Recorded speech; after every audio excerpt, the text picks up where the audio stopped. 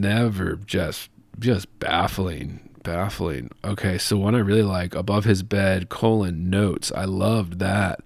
We once had time to tape onto the latch of his lunchbox, flights of origami, break, swans, comma. Again, you always hear me say this, guys.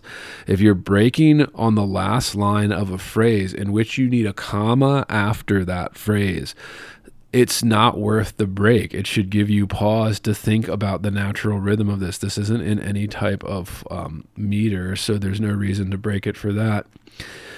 Flights of origami, break, swans, comma. So now you're just trips up the readers. Why would it not, of his lunchbox, flights of origami, swans? You don't even need the comma. Then you could leave it off. Throwing stars and fortune tellers when, and then that's a bad line break.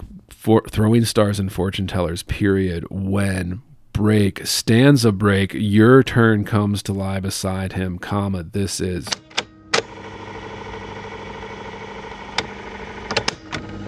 If you're hearing this, it's because you are listening to the free public feed of Heavy Board. To get complete, uncensored, uninterrupted, full access to this podcast, become a subscriber at patreon.com/heavyboard.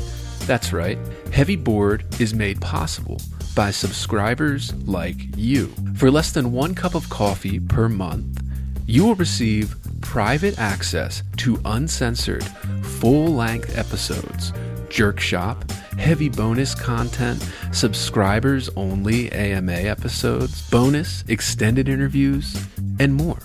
Come join the conversation today at patreon.com/heavyboard.